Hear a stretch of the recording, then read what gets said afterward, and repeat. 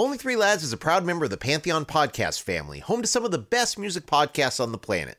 Visit pantheonpodcast.com to discover more. And if you like what we do on O3L, we kindly ask you to please take a moment to subscribe, rate, and review the show on whatever podcast platform you're listening to us on right now. It really helps us more than you know. Fargo's on it, man. Every week, he pushes the boundaries.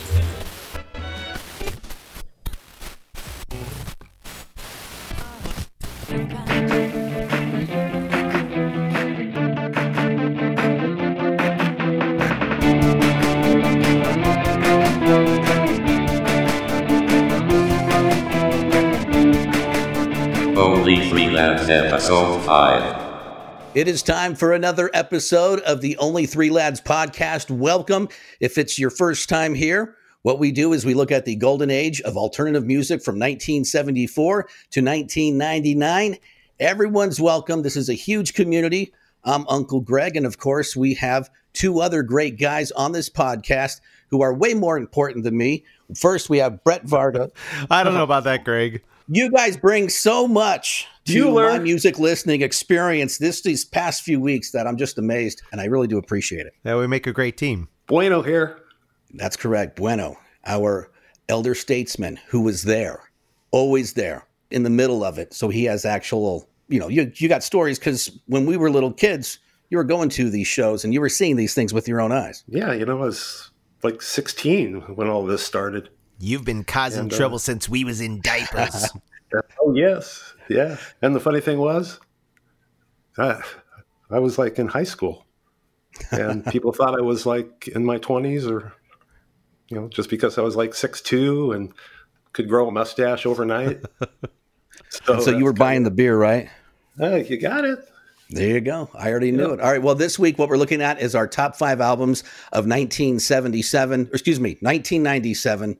I have the 9 right here in front of me, but 1997. And of course, it was a great year for music. We had, a Barbie Girl come out from Agua, and we had Bop from Hanson. This was just then. But of course, we had a lot of great alternative music come out that year, too. Well, you pretty much hit all the big ones. So I think we can stop this episode right here. Here we go. All right, I did like Bop. Yeah, well, Bop was not a bad song. But Barbie Girl, I kind of totally skipped it. And then when my son was a little kid, he found it on YouTube, and then I heard it, and it was not as horrible as I thought, but it was still pretty horrible. It's very horrible. Yeah, well, it sold a lot. But anyways, all right, so here we go. It's the top 5 albums of 1997. And Bueno, you're first this week. I'm first? Okay. Yes, sir. Well, Everclear, you guys heard of that band, right? Yeah, most definitely. So much for the Afterglow is my number 5. That record was released October 7th, 1997 by our favorite manufacturers of records in the world, Capitol Records. Here is the money that I owe you. Yes, you can pay the bills. I will give you more when I get paid again. I hate those people who love to tell you money is the root of all the kills. They have never been. 5 singles from this great record, Everything to Everyone, hit number 1. I Will Buy You a New Life. That one hit number 3. Father of Mine hit number 4. And, these 3 songs really received a lot of heavy rotation on MTV's Total Request Live, and that popped them into the mainstream popularity of the late 90s. And this record is remaining to be Everclear's best-selling album of all time, and 2 times platinum certification in 1998. And that baby reached 33 on the Billboard 200 for 1997.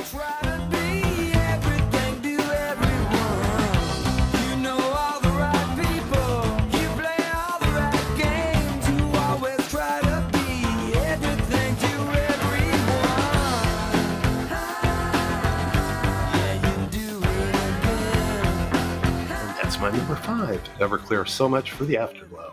What you guys think? Great pick. I remember playing all those songs on the radio station. They were on heavy rotation. You would hear probably if you were doing a 4-hour shift, you would at least play 2 of those songs. For sure. I don't know that I've heard the whole thing. Seriously? It's great. Yeah. Oh, it's a great album. You'll be surprised. All right. Who's next? It's going to be me.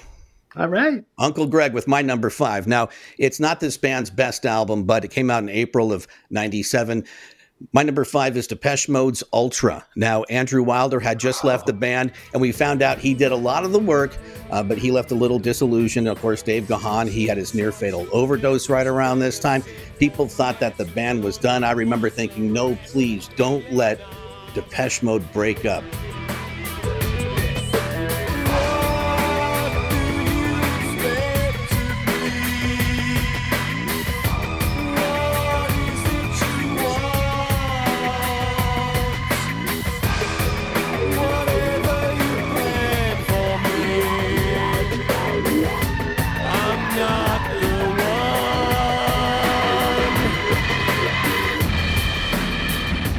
So I ran out and I bought this album.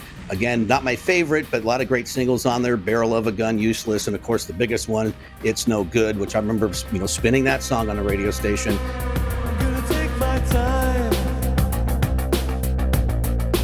I have all the time in the world to make you mine. It is written in the stars above. So that's my number 5 of the best albums for me of 1997, Depeche Mode's Ultra. Great album. Brett? All right, so I'll preface my number 5 by saying that I was still very much in the throes of the Britpop scene in 1997, and most of what else that was happening in the music world was just a blip on my radar. So I was looking at the list of some of the biggest albums of 1997 in the U.S., things like the Spice Girls, Puff Daddy, Garth Brooks, and it just tells me how vastly different my 1997 experience was, and that's reflected on my list today. So my number 5 pick is Primal Scream's Vanishing Point, released on July 7th and hitting number 2 on the UK album charts shortly thereafter. Primal Scream, of course, has done a little of everything in their career. They started out as a rather twee, jangly guitar pop band after Bobby Gillespie's departure from the Jesus and Mary chain, but soon incorporated dance music, electronic, dub, Stonesy swagger, stoogey sludge, gospel-influenced soul, and just about any other style that they fancied. So with Vanishing Point, they successfully melded all of their strengths into one album.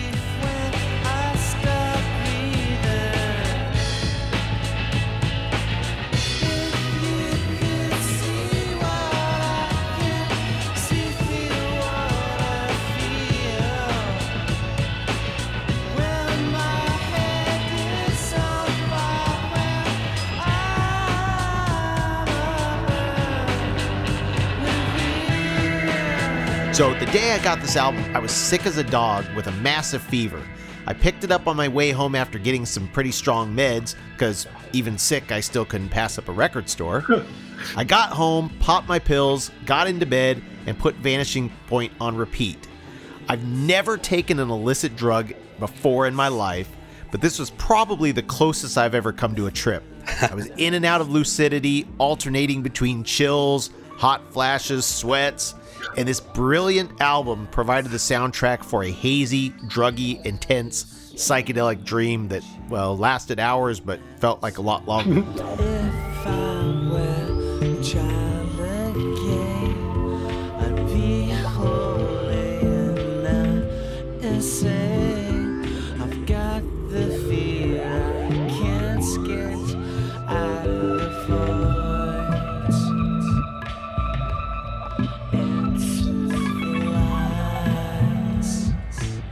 So, that's my number 5 pick, Primal Scream's Vanishing Point. Wow, I never had that ever happen to me before. I'm glad. That sounds kind of scary. It was actually kind of cool. Well, yeah, cool and scary. Yeah. Yeah, I've never had that happen to me either. I'm sober, but besides that, all right, we're up to number 4. Bueno, what is it? Number 4, Third Eye Blind, their first studio album. That was released March 26, 1997 by Elektra Records, and that baby spawned 5 singles, actually, including top 10 hitted charts, Semi-Charmed Life, Jumper, and How's It Gonna Be? That album actually peaked at number 25, and this was some nice information. That thing spent 106 weeks on the charts. Wow. Wow. Yeah, this day and age, you don't see stuff like that happen. Yeah. And this is actually their best-selling album. certified 6 times platinum. And Wow. actually, my favorite song is How's It Gonna Be? I wonder how it's gonna be when you don't know me. How's it gonna be when you're so I'm not there? How's it gonna be when there's no one there to talk to between you and me? 'Cause I don't care. How's it gonna be? And do you know that song, "Semi-Charmed Life"? That it was it was released with the lead singer. Can't think of his name right now, Yep. but he was in a band called Nat and Something, and there was a 90210 compilation album that came out, and that song was on there, but it was completely different. And then when that band broke up, he like purchased the rights to the song from his bandmate, and then "Semi-Charmed Life" became, you know, the big hit that it was. In 97, we played that song on the radio station over and over and over again. I know that song very well. Yep. Yeah, I think it was played to death. Yeah. I'm pretty sure. To the rhythm that divides you, and I speak to you like the chorus to the verse. Drop another line like a coda with the curse. Coming like a freak show takes the stage. We give them the game, say place to say, I want something else to get me through this semi-charmed kind of life. Baby, baby, I want something else. I'm not listening when you say goodbye. But they're on tour this year. They're coming through Phoenix here in the next couple of weeks. Yeah, they got a new album coming out. Yeah. Yeah. So they're still alive. Yeah, they're still alive. I bet you 91X played the heck out of that thing in the day, too. Oh, we all they did. sure did. Yeah, that was a huge song. I mean, you know, "How's It Gonna Be" was the ballad Yeah. type of thing. I mean, all those songs, those 3 songs you just talked about, Bueno, we Yeah. played over and over. Yeah, It was of on. course. That's why it was on the charts for 106 weeks. We played it for 106 weeks, if not more. Yeah, that's some incredible staying power. I really liked How's It Gonna Be, but again, I don't think I've ever heard the whole album, so you guys are telling me that I have some catching up to do. Yeah, that's a great album. Definitely. So that's my number 4, "Semi-Charmed Life" or Third Eye Blind. "Third Eye Blind." I'm on Dayquil right now also, so I know about the hallucinations, Brett. So Oh my gosh. what's going on right now? All right, well, it's time for my number 4 of the top 5 albums of 1997. And again, I think I'm going to throw a curveball at you guys because a lot of times I'm into rock and I say pretty crazy things, but I really love this artist. At number 4, Sarah McLachlan's "Surfacing." Now, it was released coinciding with Lilith Fair. When I was on 106.3, I almost got fired because the PD was a woman. Her name was Shelley Hearn or Shelley Hart, which she was. That's how she went by on the air. And she went into my operation manager's office and said, "We have to fire Uncle Greg because he called Lilith Fair Vagina Palooza." Oh, That's what my it was. gosh. And the operation manager laughed so loud and so long, she backed out, shut the door, and then days later I found out about how she went in there demanding I be fired, but it just didn't happen.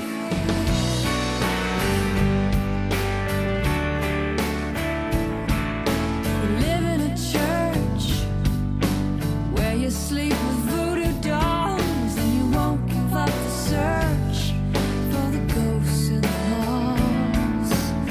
You wear sandals in the snow and a smile that won't wash away. Of course, yeah. So that album got 2 Grammys. Of course, "Building a Mystery," "Sweet Surrender" on that album. And I was there. You know, Sarah McLachlan, she had a nervous breakdown in Phoenix a few years before this album came out. And I think I was there because she came to the radio station in the morning.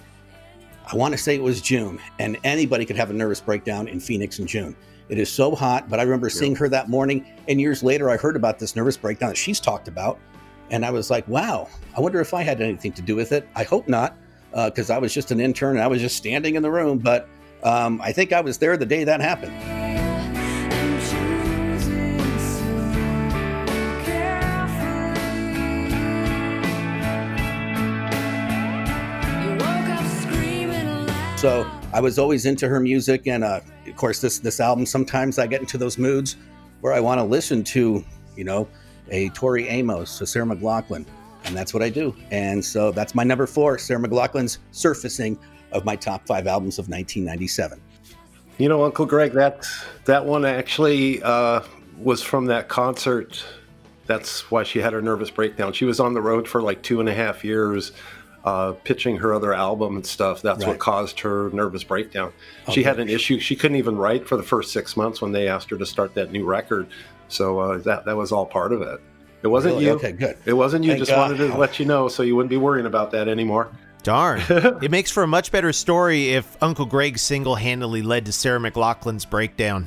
Well, I just remember seeing her, and she looked not good that morning. Not that she was, she looked drunk or high or nothing like that, but just, someone who's just had it, and Wear and it was tear. hot, and she was wearing overalls, and, it's just, you could just tell in her face that it was going to be a long day, and apparently it was. Okay. Wow. All right, Brett, it's time for your number 4. Okay, please help the dogs. Brought to you by Sarah McLachlan. All right, so for number 4, I took a complete left turn from Sarah McLachlan, and I went with Barafundle by Gorky's Zygotic Monkey, released on April 7th of 97. And just in case you're wondering, that is monkey spelled M-Y-N-C-I, which is Welsh. Another day has begun. Family comes in for daughter takes off the top. Mother and if my mother asks me, I'm only watching birds on the sea. Gorky's was a Welsh band who is really hard to peg. Their sound was an alchemic blend of pop, indie rock, pastoral folk, whimsical psychedelia, and medieval-era minstrel music, with shifting time signatures and lyrics sung in both Welsh and English. Sometimes, all of this would happen within the same song. This was their first proper album released in the US following the 1996 compilation Introducing, which, by the way, was a fantastic way to catch up with the band up to that point, and is probably their best complete work.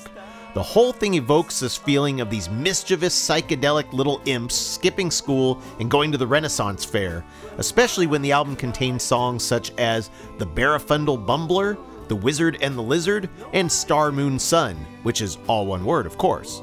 It sounds somewhat foreign and alien, out of step with the times, and yet somehow fit in perfectly with the Britpop era.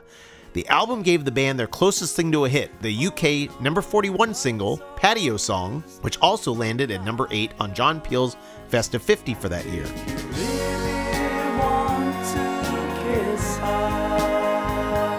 Just go right up and tell her.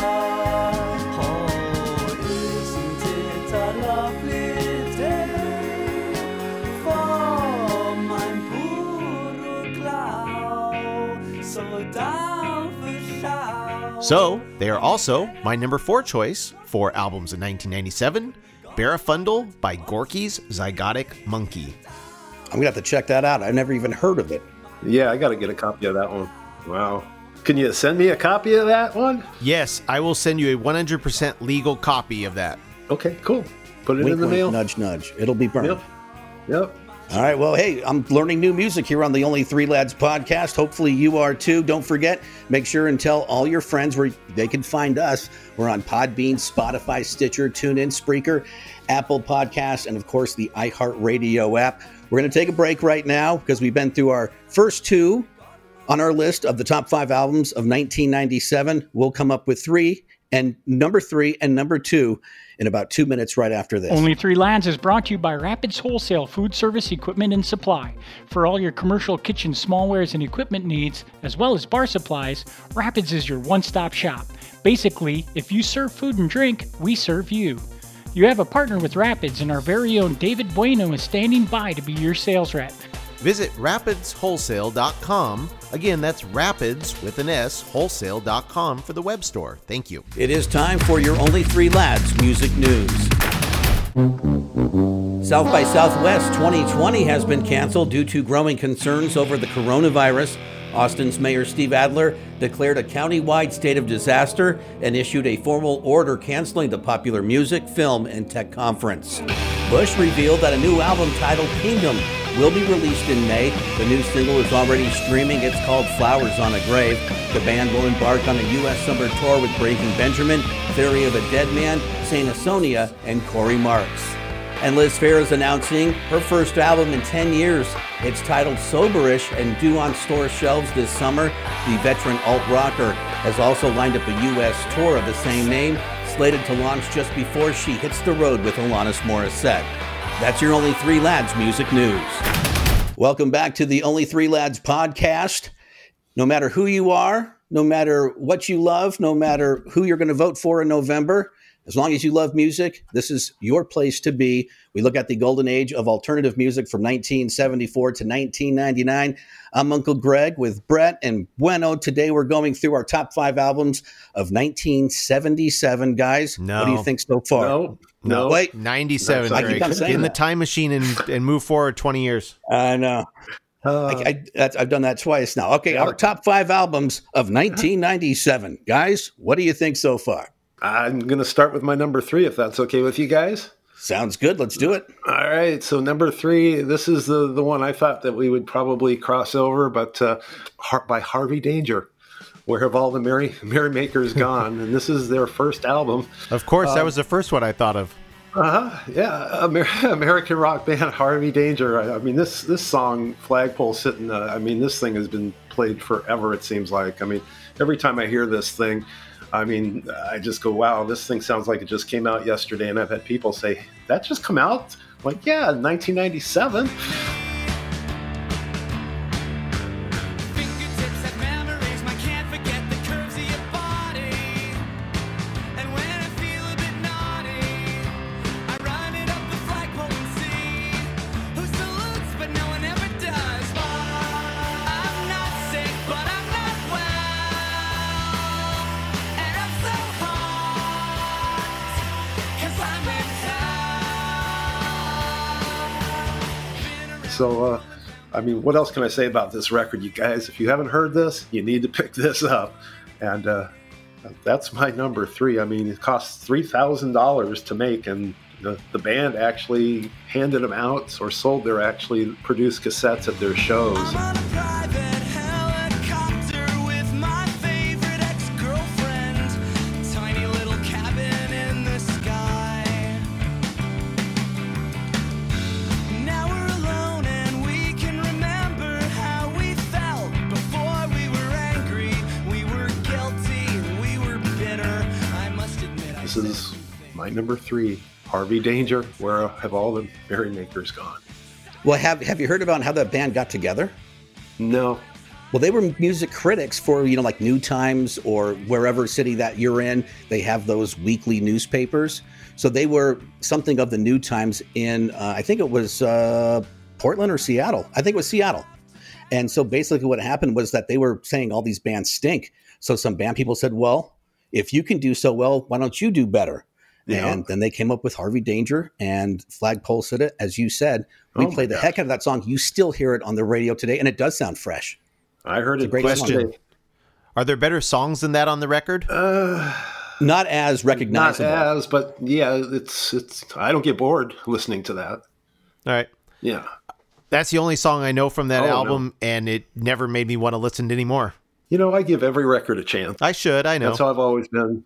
Just think if you didn't do that to any of the Beatle records, Oh, what would you unthinkable. miss out on? I'm just saying. There's some other ones out there not like the Beatles, but you know what I'm saying. Yep. No, you're right. Harvey Danger, man. Number 3. Sometimes you have to dig for that gold, right? Mm-hmm. You do. Yep. All right. Well, here we're up to my number 3, and I'm not sure if you guys even know this band, but their album came out in September 97. This band kind of ran in the same circles and lived in the same neighborhood as No Doubt. They're a ska band, Save Ferris. Their album, Yep. It Means Everything. I was onto this band early because I knew somebody who was working with the band before the album came out. So I had this local music show called Triple Exposure, then it became Locals Only. And so every show I was on for about an hour, 2 hours, I would play 2 songs from a local band from somewhere else. And I remember playing The World Is New, which is on this album.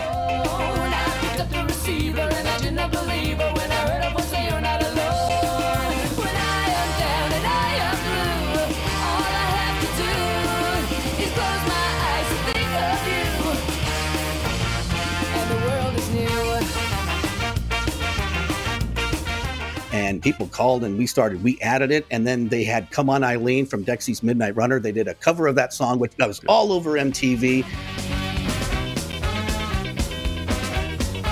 Come on, Eileen. Poor old Johnny Ray said it set upon the radio. He moved a million hearts in Marlowe. Our mothers used. But Save Ferris, they were actually on tour last year.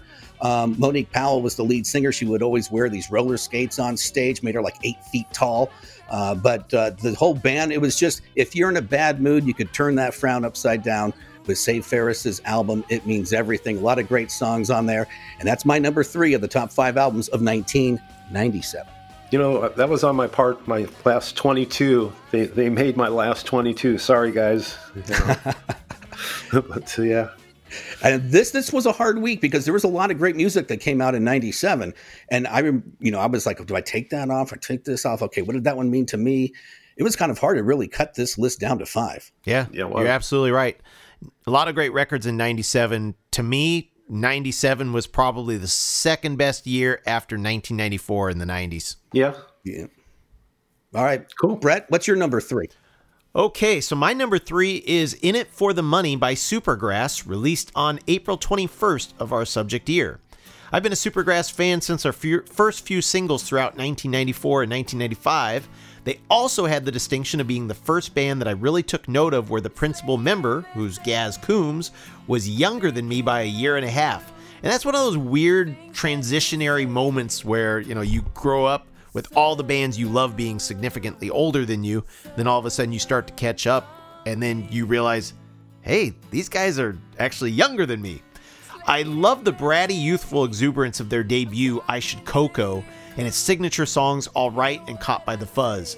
But fast forward a couple of years, and In It for the Money was something completely different. They could have just as easily have made I Should Coco Part 2, but this was the right move to avoid the sophomore slump. All the time I thought of you. In an ordinary way, you slid right down the highway. And all I really have to say is people pass along the way. It was ambitious, dense, textured, vaguely psychedelic, and yet as tuneful and accessible as the first album. In It for the Money represents a great mature leap forward, and the public responded well. It hit number 2 on the UK charts, spawned 3 top 10 singles, and even the groovy Cheapskate was a minor US modern rock chart success.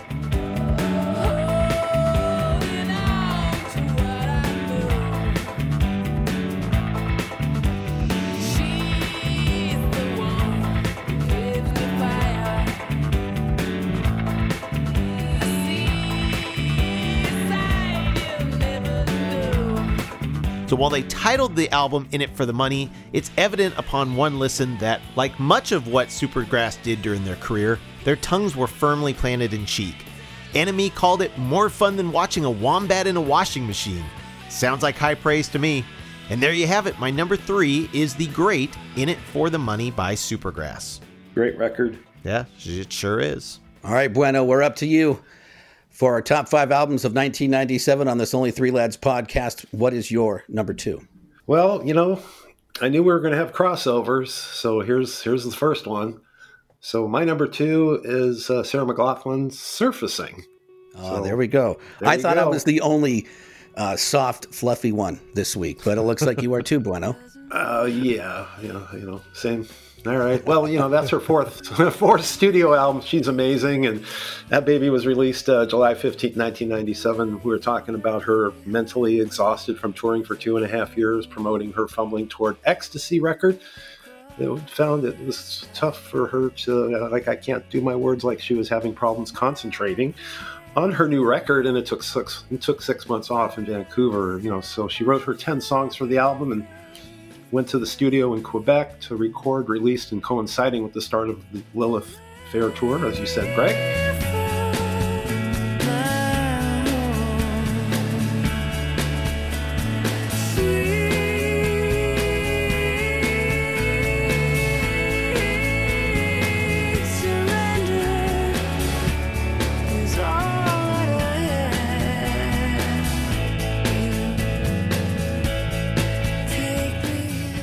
and the album was a commercial success, and that baby has probably sold, maybe 16 million units worldwide. And that would be my number 2, Sarah McLachlan's Surfacing. Soft and fluffy. Yes. I think Bueno is more cuddly than me. Maybe a little bit, but I still would have my vote for you, Bueno. Is that an invitation? Got nothing. No, not at all. It's just funny because, like a lot of times, just like we were talking about this morning, I was talking about how people daylight saving time and I want to rip someone's face off, but then I pick Sarah McLachlan. Yeah, I know. on my list. You're an enigma, Greg. Yeah, people can't figure me out. I'm just a mess. All right, so we're up to my number 2 in this band.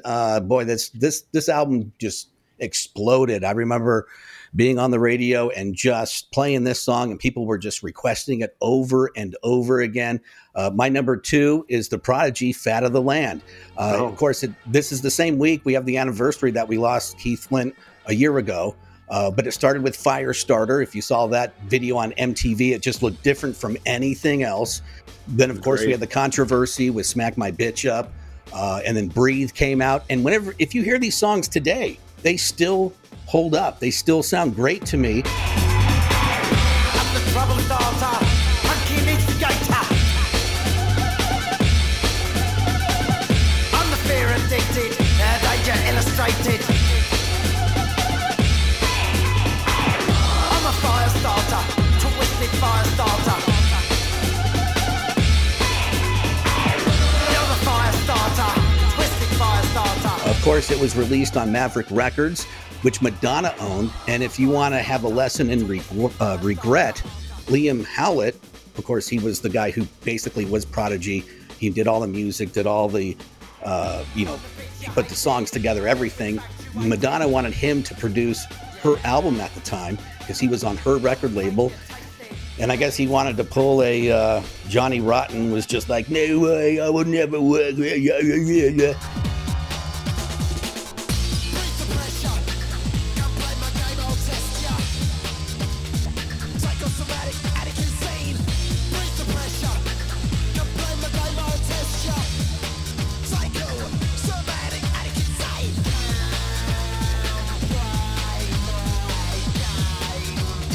And now if you read his stuff, he's like, that's one of my biggest regrets of not working with Madonna, because what would have opened up for him, the doors that would have opened up, maybe Maverick would have got behind the next album a little bit harder. But that is my number 2, The Prodigy, Fat of the Land, for my top 5 albums of 1997. Wow. And that would have been Madonna's Ray of Light album, right? That is correct, which sold millions. Wow. So he could have had a nice payday too. He could have maybe, I don't know, I'm sure he made pretty good money with Fat of the Land, but not like producing. Oh, we're on quite a streak here because I have not heard that one in its entirety as well. And I loved Prodigy when they came out with that album. Loved Firestarter. Keith Flint is the singer, correct? Correct. The guy with the double mohawk. Okay, yeah. So when he came out, I mean, he just seemed dangerous. And it wasn't just the accent. It wasn't just the look. But he seemed like the second coming of Johnny Rotten for a short time. I mean, he just seemed to have that menacing sneer. But I never did pick up the entire record. So we're on quite a streak where I haven't heard any of the records that you guys have mentioned so far. So I've got a lot of homework to do. And that's pretty amazing considering how much music I consume. Like I was saying on the 91X Facebook page this morning, I was mentioning something about how much you probably have like 1 gigabyte or 1 terabyte of music up there in your brain. And there's like albums kind of like flipping around, trying to get out to have you play it and stuff. And yeah, they're just fighting to get out, man. Yeah, it's a scary place. And Brett, as you're doing your hike in the morning, this would be a good album. The Prodigy, Fat of the Land, if you need to get going. I mean, Firestarter, breathe with me. And then, of course, Smack My Bitch Up. Maybe as long as your headphones are on, some people might find that offensive like they did 23 years ago, but it's a great song. Yeah, I love those singles. Okay, so my number 2 pick is an album that certainly needs no more plaudits, especially from the likes of Scourge like me, as it occasionally tops the list of the greatest albums of all time, mentioned in the same breath as Sgt. Pepper, Revolver, Pet Sounds, and the like. In fact, I even hesitated putting it on this list because it's almost too obvious, and I think it may be our first triple match that we've had on the show yet. I realize that they would be awfully disingenuous of me to not put it on my list, though. What can I say? I love OK Computer by Radiohead, released on May 21st, 1997. Yes, I knew it. Yeah, but I didn't pick it. You didn't? That's why. Oh, No. man. Well, I can't say anything that hasn't been said 1,000 times before about this album, but OK Computer was a monumental achievement, obviously, taking the structured, song-oriented approach of the previous album, The Bends, which I absolutely love, and turning it on its ear. The sounds and lyrics become more abstract and more atmospheric, hinting at the Radiohead that would soon become the biggest, most important band in the world. Even though OK Computer arguably represents Radiohead at their peak, it's a transitional album in that they still seemed genuinely interested in creating pop music. That's something that later Radiohead albums somewhat lose sight of, and as a Radiohead fanatic, I do not mean that as a criticism in any way. But the songs on OK Computer push boundaries, are futuristic, haunting, moving, and affecting, and very importantly, lodge themselves into the memory banks of the computers inside of us all. So... They don't speak for us.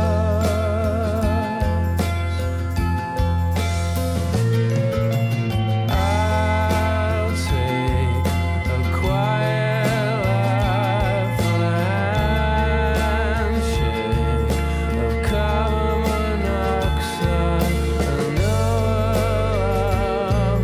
no surprise. that is my number 2 choice, OK Computer by Radiohead.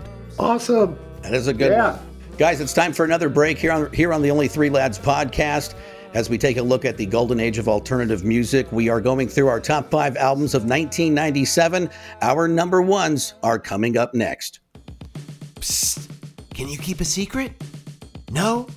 Well, good, we don't want you to. Tell all your friends about the Only Three Lads podcast. One listener, Christina Hall, did just that, leaving us a glowing review. Christina wrote, I absolutely love this podcast and the guys in it, and find myself laughing and nodding along. I also love when they talk about concerts I was at. If you're into music, this is awesome. And if you lived and loved the beginning of alt in the 80s, this is for you. Wow, we're touched, Christina. And not to toot our own horns, but we agree completely. Insert winky smiley face. Join the O3L community by liking our page at facebook.com/only3lads. We surely appreciate it. Now back to the show.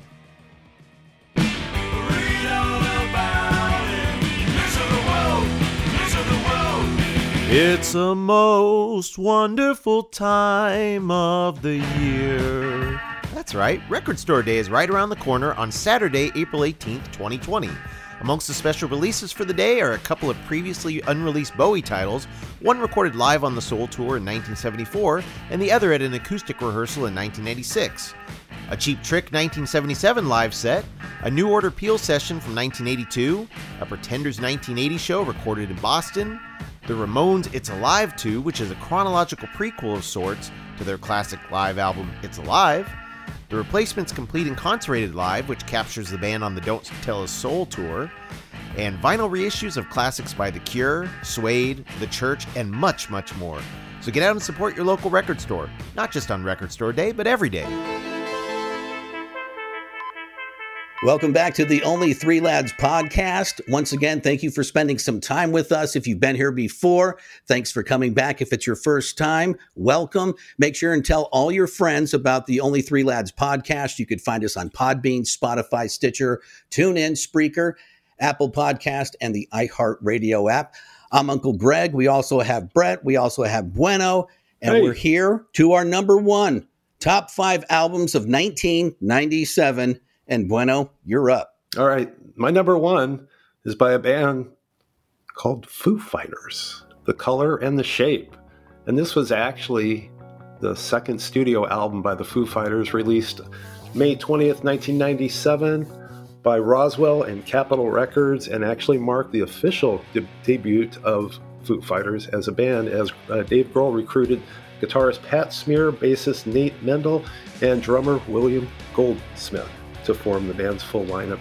Pre-production began in the fall of '96, and Gil Norton was brought in to establish a pop sensibility to the tracks, inspired by Dave's divorce from photographer Jennifer Youngblood in 1996.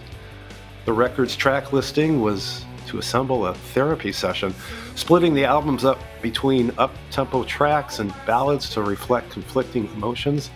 The early sessions at Bear Creek Studio in Washington went poorly, as they started over with Dave sitting on drums instead of Goldsmith, which actually pissed him off that most of his material was re-recorded, and then soon after that he left the band. The singles Monkey Wrench, Everlong, and My Hero all peaked within the top 10, and the album charted at number 10 on the Billboard 200. It was a commercial success overseas, peaking at number 3 in the UK. It remains to be Foo's biggest seller of all time, selling more than 2 million copies, as the album was remastered and reissued in 2007 with several bonus tracks. And for that 10th anniversary, when I got that, I fell in love with the cover of Gary Newman's Down in the Park. Oh my gosh, you guys, I don't know if you've heard that. No, but I'm intrigued. It's amazing.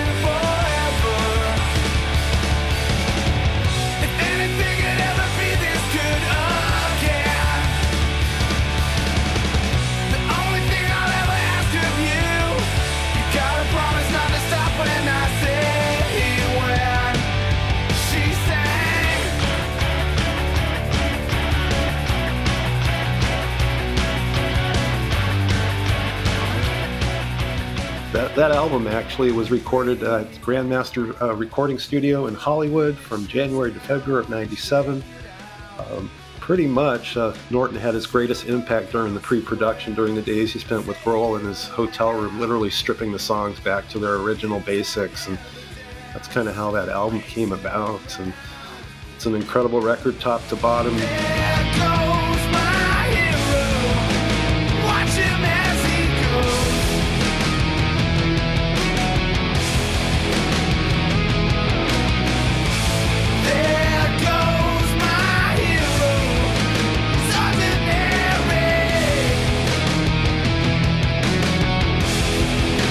Everlong's second single was certified double platinum in the United States, and being one of the only 3 Foo Fighters songs to ever reach that status.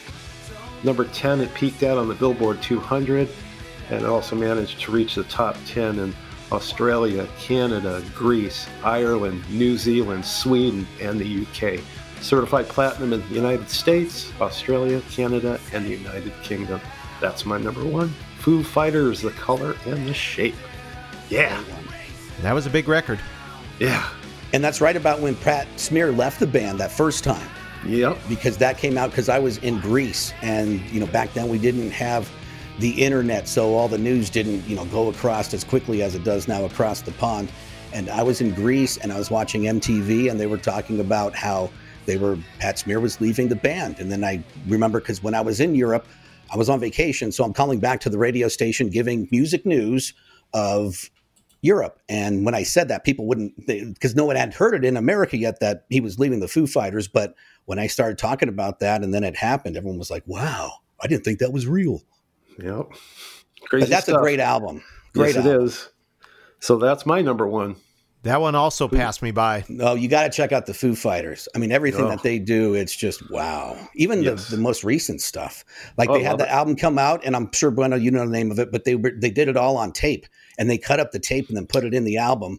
And so you have a little piece of like a little souvenir. And I still have those. Yep. Me too. Yep. But a great band. And Dave Grohl, what a talented guy. I mean, you think he's just the drummer of Nirvana. And then he goes and he kind of makes the Foo Fighters, where he was just kind of did it on his own and was handing out to friends because he kind of was just killing time. And then all of a sudden, I mean, they're one of the most important bands really of the last 20, 25 years. I know, but they only sold like 10 million records, though. What's up with that? Come on, guys. Come on, people. Buy that guy's records. He is amazing. Yeah, but go to every one of their shows, and every seat, there's a butt in it. So that's big, too. Yes. All right, so we're up to my number 1 top 5 albums of 1997 here on this Only 3 Lads podcast. And looks like we have a duplication. Oh, no. My number 1, I really couldn't say it any better than Brett did. but Radiohead, OK Computer. Now, of course, they didn't think this was going to be commercial at all. Their record label, EMI, people called it dense and terrifying. And Brett, I'm so shocked that you like this so much because this album really put a dagger in that Britpop that you love. Yeah, it kind of did. Yeah, it kind of killed it off. And then they really influenced the next generation of especially British alternative bands. But my favorite song, Karma Police, I mean, anytime you hear that, the hair on my arms and the back of my neck stand up. God, I love that song.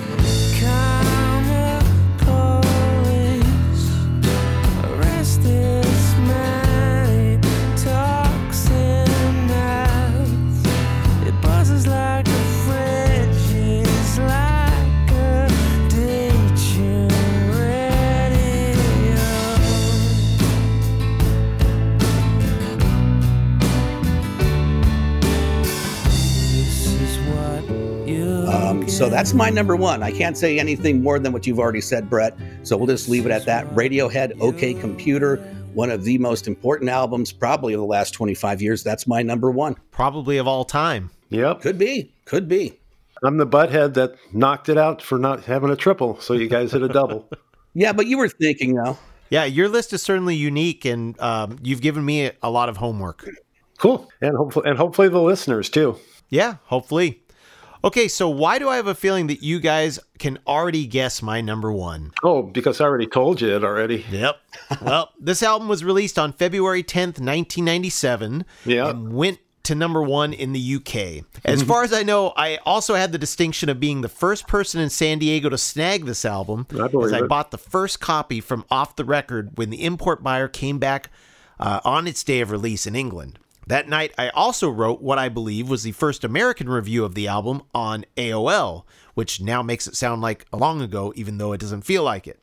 My love for this band made this the most anticipated album of the year for me. All right, so any guesses? I don't have one, no. I already said my guess. Yeah, Blur. I know. Okay, yep, that's it. it. There you go. Yes, it's Blur's fifth self-titled album. Of course, the advanced buzz about this album was that this was their quote-unquote American album, despite being recorded in Iceland, where they disposed of the very British pop of the last three albums and veered in noisier terrain like Pavement and Pixies.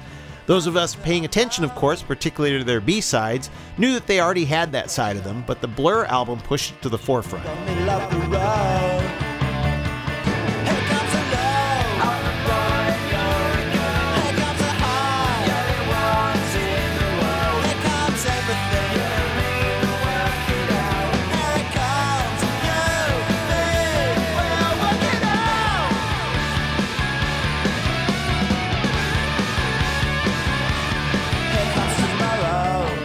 But although it explores some new territory, it's still very undoubtedly, recognizably Blur. The songs are impeccably crafted, and Damon Albarn's songwriting chops are in fine form, although lyrically he largely abandons the character studies of The Great Escape and turns inward. His vocals are also a little scruffier and looser than before. Graham Coxon is the star of the show here, his guitar exploding, gurgling, sputtering, snaking, and swirling through these tracks like he's a mad scientist let loose in a lab. You really get a sense of what an innovative guitarist he is right here. This album was another classic in the catalog of the best band of the 90s, in my opinion, of course.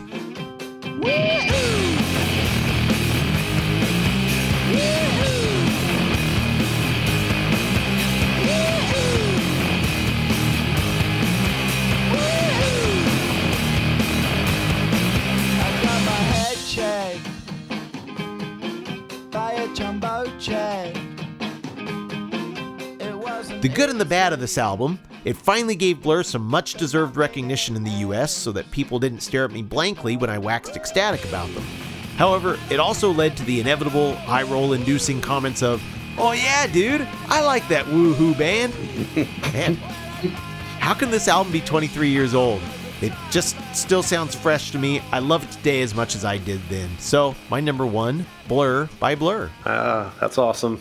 Now, Brett, I always heard that song, too, the Woohoo song, basically was kind of their play off of grunge music.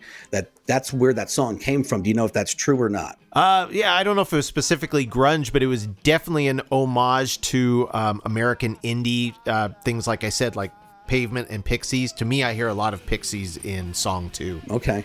Well, because I remember the first time I heard that song, middle of the night, I'm driving. It was cold. and I remember hearing "woohoo." Cold? And I just remember, Cold in Arizona? It was probably, well, it was February, April at night. You know, it probably gets down to like 50 degrees here. Yeah, it was 84. Come on. Yeah, it was, during the day, it was middle of the night. And it's funny because you can see a lot of the ladies that like to wear their scarves and it's like 63 degrees. You're like, you're kidding me, right? Why do you have Uggs on right now? But yeah, because I guess we have pretty thick blood here now with all this heat. So when it gets cold, boom, we get freezing. But that's definitely it. I remember hearing that in the middle of the night. And then I was like, what is this band? But I knew because, you know, Boys and Girls from Blur in the early 90s, which I loved. And then it was like, that's Blur? And I was shocked. But I remember hearing those songs for the first time. And we played the heck out of that song on alternative radio also back in the 90s. Yep. All right. KEDJ there, Greg, or what? That's right. 106.3 and then became 106.3, 100.3 The Edge. Bounced around, and yeah. Sure. God, we were just a huge station. When we first came into the Phoenix market in 93, people hadn't heard anything like that on Phoenix radio before.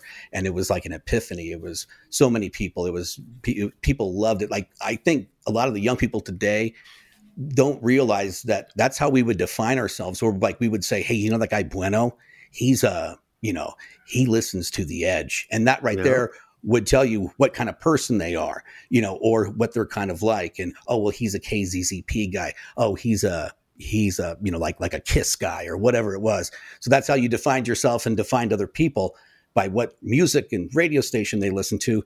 The kids don't have that nowadays. And I think that's why we don't have that common experience of new music. And sometimes, you know, because we don't all go to the same place to hear it.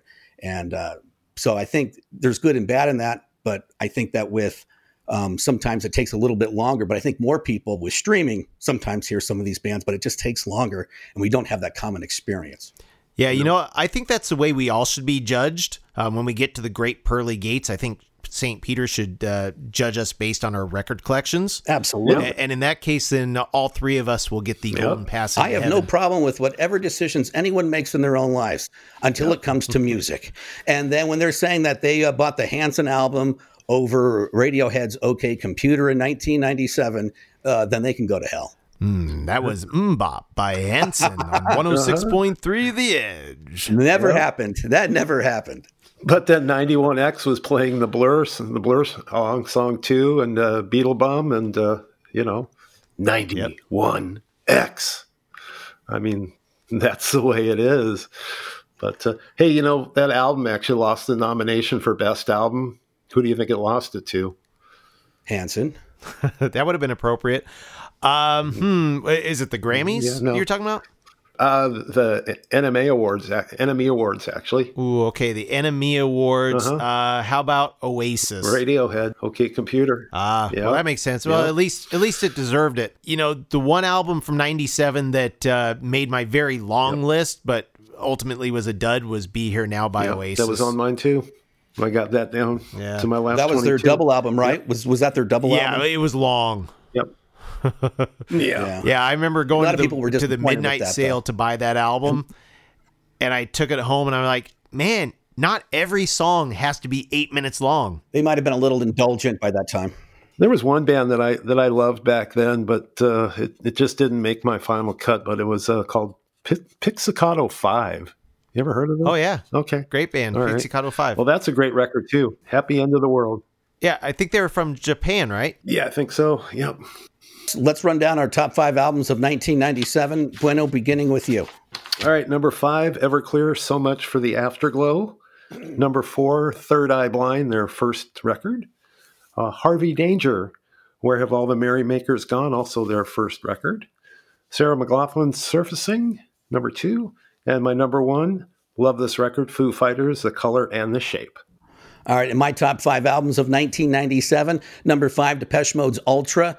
Number 4, Sarah McLachlan's Surfacing. Number 3, Save Ferris, It Means Everything. Number 2, The Prodigy with Fat of the Land. And number 1, Radiohead, OK Computer. Brett, what's your list? Okay, my list, the antithesis of Bueno's North American heavy list, is number 5, Primal Scream's Vanishing Point.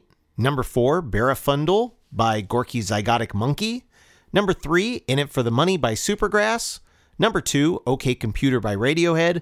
And number 1, Blur's Self-Titled. This was a tough week. Any heartbreak for any of you guys who had to leave something off?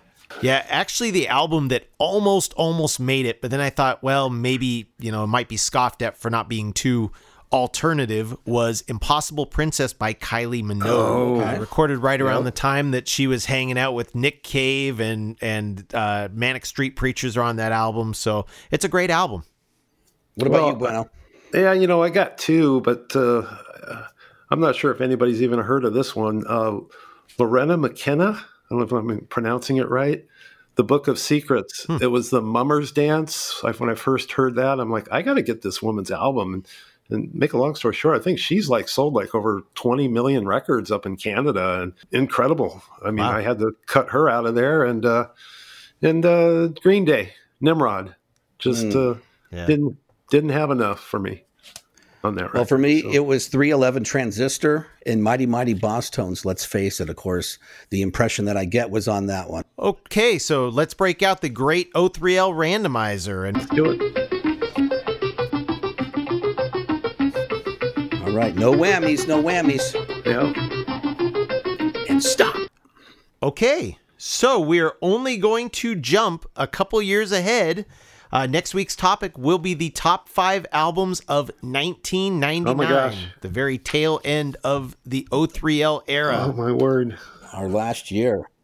Top 5 albums of 1999. That's our list for next week here on the Only Three Lads podcast. Don't forget, tell your friends about us. You can find us on all the podcasting platforms: Podbean, Spotify, Stitcher, TuneIn, Spreaker, Apple Podcast, and the iHeartRadio app. And don't forget, get to Facebook. Like us, tell your friends about us, and you can also jump on the shop there. We have a lot of merch that you guys can get. Anything else you guys want to add? Well, as always, thanks for listening, and we're just having an incredible ride. We're really enjoying ourselves, and we hope that shines through, and you guys are having fun too. Definitely. Thanks for listening. Like always, be bueno. The theme music is Frequency, written and performed by yours truly, Brett Vargo. We do not own the rights to any of the other music featured in this program. If you like what you hear, go to your local record store and buy the LP, CD, cassette, or 8-track, or stream it if you're one of those newfangled fancy pants. If we're lucky enough to still have these artists with us, go out and see some live music. Check out the O3L episode playlist on Apple Music and Spotify for a guide through today's show. For the latest updates, join the community at facebook.com/only3lads. We want to hear from you, and don't forget to click the Shop Now button on our page for the coolest threads. Thanks for listening.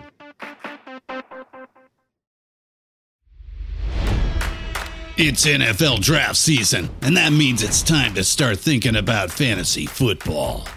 FantasyPoints.com features industry-leading experts and prognosticators using proprietary hand-charted data to help you score more fantasy points. FantasyPoints.com is the place to go for whatever kind of fantasy football you play. Whether you play fantasy football, daily fantasy sports, or do a little bit of everything, Fantasy Points has the meticulously researched content to guide you to victory. And why wait for the fall? Fantasy Points also covers the new spring football league, the UFL. Join the guru, John Hansen, Scott Barrett, Joe Dolan, and other massive names in the fantasy football universe with an exclusive offer. Use code Pantheon for 15% off any Fantasy Points package, including the all-in package, with access to every article, tool, and data nugget that Fantasy Points has to offer. That's FantasyPoints.com and code Pantheon for 15% off at Fantasy Points. FantasyPoints.com, code Pantheon. Score more fantasy points.